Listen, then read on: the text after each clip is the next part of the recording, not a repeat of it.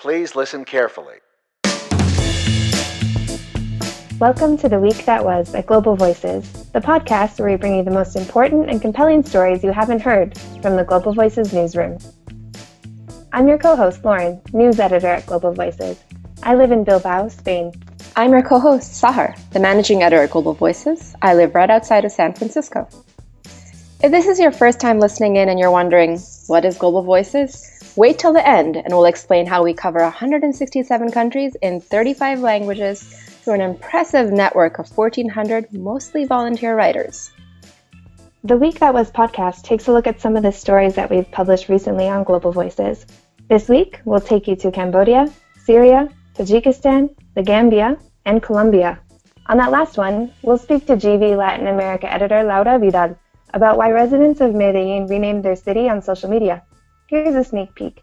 People complaining about the super high levels of pollution, and they changed the name of the city, which is Medellin, to Medellin, which is this really black with all the smoke that comes with the cars. When people found out that the pollution had got as high as it got, a lot of people were getting sick. The numbers of people getting sick from respiratory diseases went up.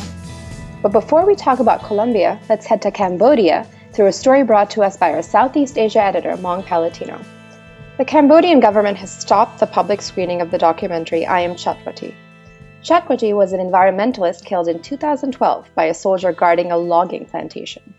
Before his death, Chatwati was leading a network resisting the deforestation of Prelang, which is one of the largest remaining evergreen reserves in Southeast Asia. It is home to about 200,000 people, mostly the indigenous Kru. The Cambodian government granted massive land concessions in Prelang to foreign investors in 2000. A government probe revealed that the shooting was an accident, but human rights groups believe the killing was intended to silence deforestation protests.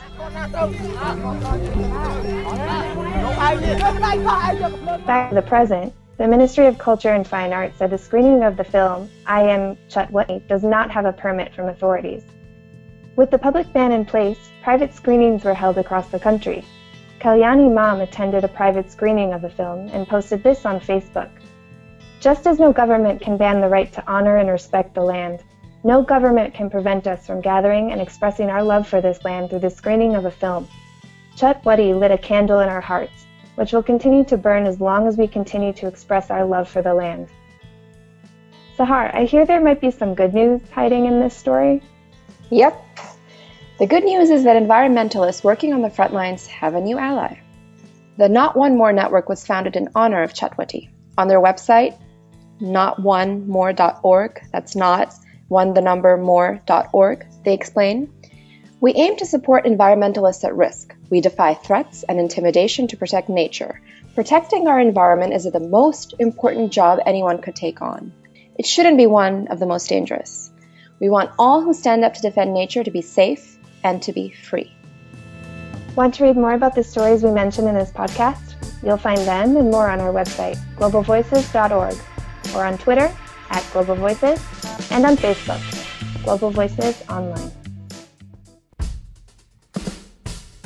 Now, on to Tajikistan, to a story brought to us by a Global Voices author who writes under the pseudonym Echo of Truth. Tajikistan is an ex-Soviet state in Central Asia, and it's in the middle of a pretty serious economic crisis. The lack of jobs has led some desperate women to turn to prostitution.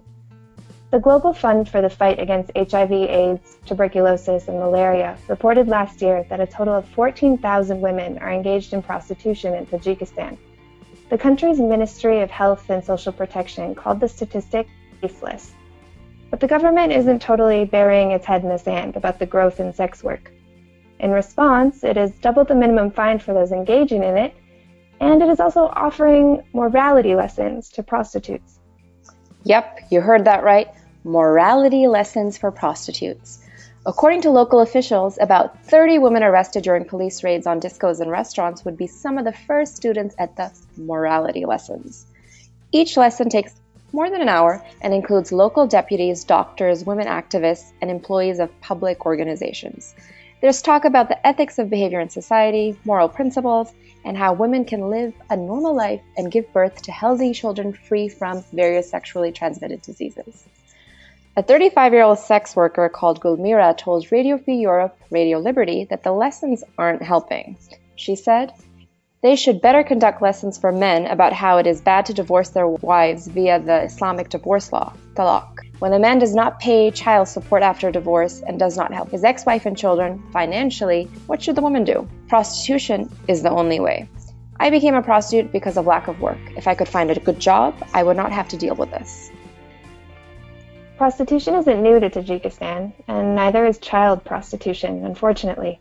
Back in 2011, the Tajik Ministry of Internal Affairs shocked many citizens when it said that 8 out of 10 criminal cases in 2010, which were related to prostitution, were in the child prostitution category. Increasing fines and shaming women won't change the fact that they are facing economic circumstances beyond their control. But for the moment, at least, Tajik authorities seem content to do just that. Are you enjoying this podcast? Be sure to find us on SoundCloud, iTunes, and Stitcher. Subscribe, give us an upvote, or drop us a comment. And if we don't appear on your favorite podcast app, let us know. Next, on to the Syrian city of Aleppo in a story brought to us by Middle East and North Africa editor Amira Al-Husseini and contributor Lara Al-Malakeh. Aleppo was famous as a trading and business city, home to the country's wealthiest merchants. It was an industrial hub for Syria, hosting some of the biggest and most advanced pharmaceutical and textile factories. The city is now in ruins. The regime of President Bashar al-Assad has resumed shelling in rebel-held areas during the last 2 weeks. Up to 350,000 people live where forces are dropping bombs. Hundreds of civilians have been killed. On social media, a campaign is underway calling on supporters around the world to change their profiles to red.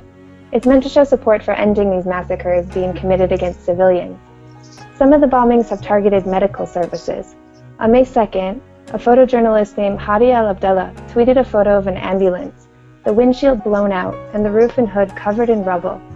He wrote that the vehicle and its crew had been on their way to treat people who were injured. And a few days earlier, Al-Quds hospital was bombed, killing the last pediatrician in rebel-held Aleppo, as well as dozens of other people. The international community is once again being criticized for lack of action. This revived campaign on Aleppo seems to be spelling the end of a brief ceasefire agreed upon between Russia and the US. A photo of graffiti shared on social media sums up the frustration. It is now time for daily airstrikes on Aleppo city. Enjoy your movie. 5 years have passed since the civil war in Syria between Assad's forces and those who want him gone began. Hundreds of thousands of people have been killed and millions are displaced, seeking refuge within the country or outside of it.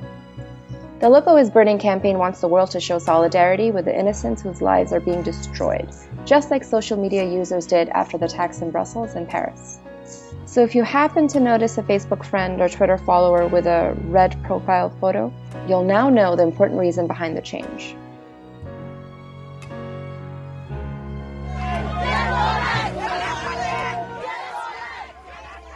Hear that? That's the sound of protesters in the Gambia, demanding the release of Ibrahima Solo Sandeg, the youth head of the main opposition party, dead or alive.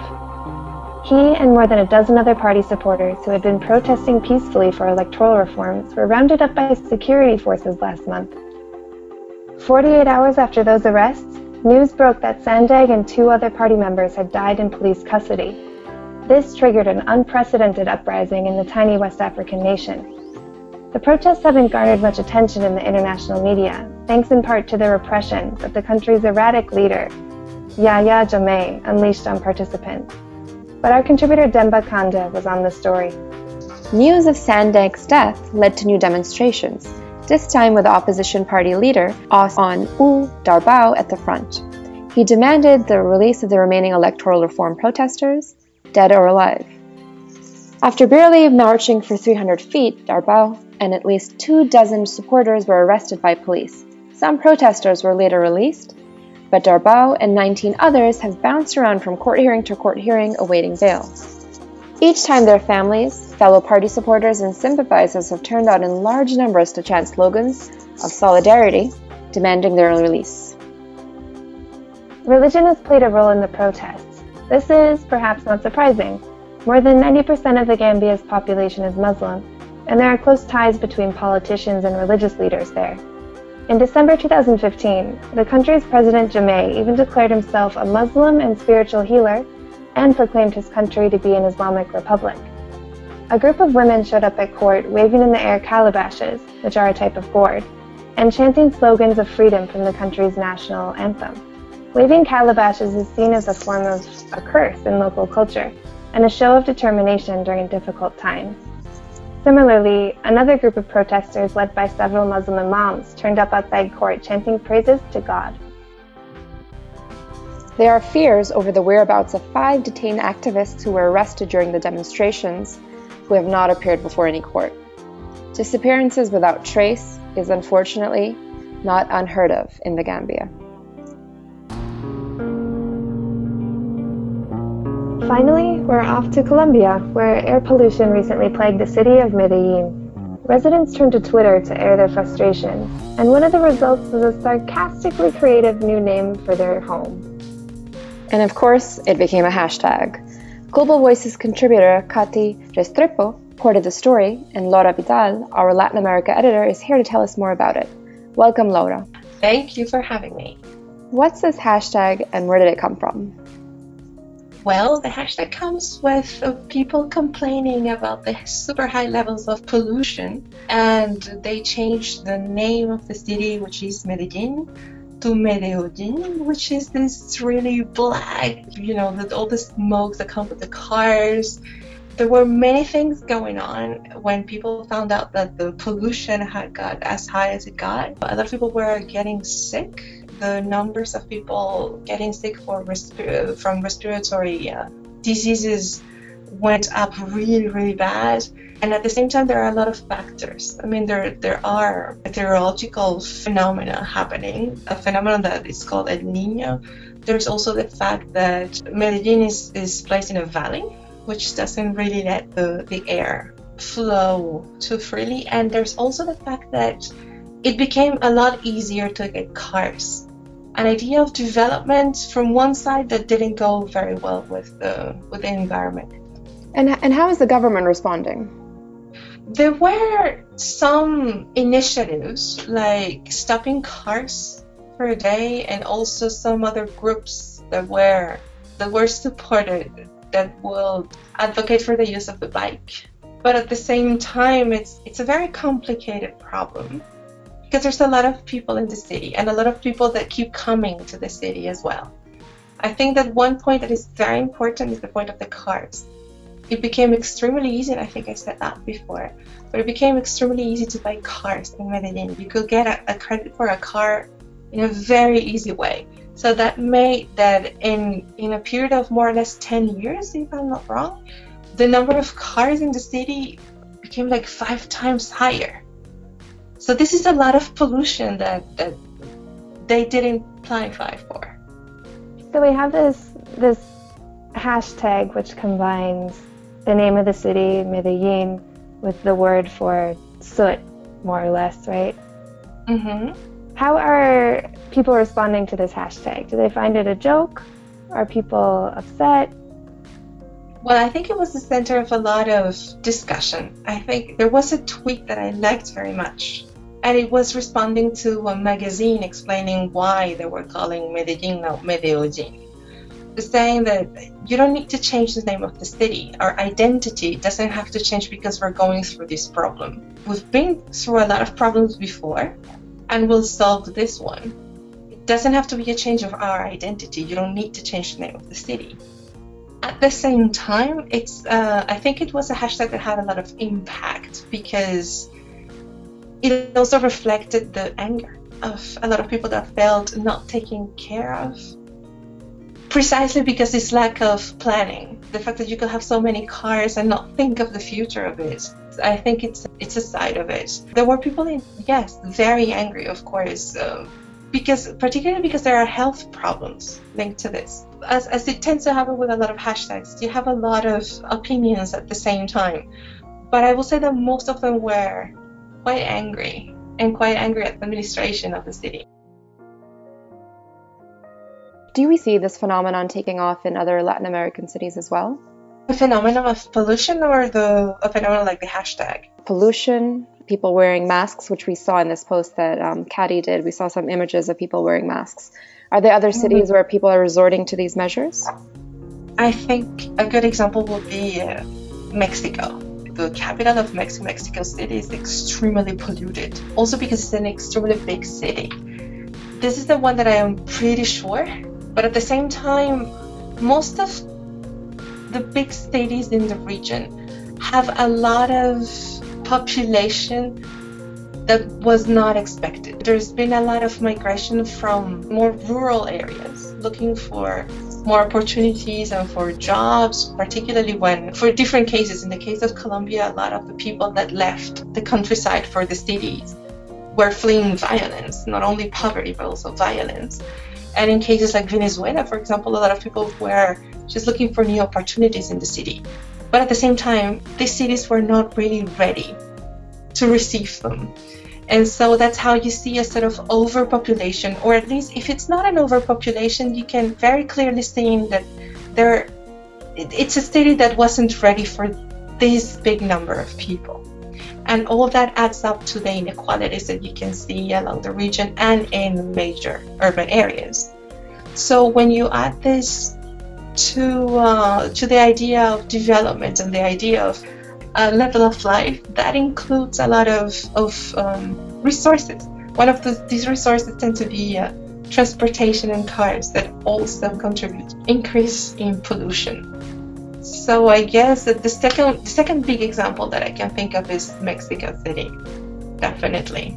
Neither Mexico nor Medellin are the only ones suffering from this problem. Caracas is a heavily polluted city as well. How do things stand now in Medellin? Has the pollution gone down at all? Yeah, it has. I mean, the emergency has gone down, but that doesn't mean that the pollution has gone away. I think that this was a moment for people in Medellin to get sensitive about it and to start demanding changes from the administration as well. But the problem of the pollution continues. The cars didn't go anywhere. There are different initiatives here and there, but I really think that unless there's a fundamental change, we might see a crisis like this coming back in some time. So Medellin is not going anywhere? I hope it does. I mean, Medellin has gone through so many things. But at the same time, there's been so many initiatives, not only by the government, but also by the people. These initiatives haven't been perfect, and they haven't changed the city in a fundamental way. But they have improved many things. I think it would be very unfair to change the name of a city that has achieved so much for this crisis. Although I do understand those who really want to push, so people don't forget that this is an ongoing problem, and if things don't change, yeah, probably Medellin will come back. Thanks, Laura. Thanks for having me. So, we've been talking about all these stories and contributors from all over the world. You might be thinking that Global Voices is just some sort of front-of-the-mill news outlet, right? Not quite. We are a worldwide, multilingual network of passionate people who tell stories about our communities that aren't being told, or being told poorly, or even misleadingly in mainstream media. We have been building these bridges of understanding through our digital reporting since 2005. And that's a wrap. This is Sahar. And Lauren. Many thanks to all our authors, translators, and editors who helped make this episode possible.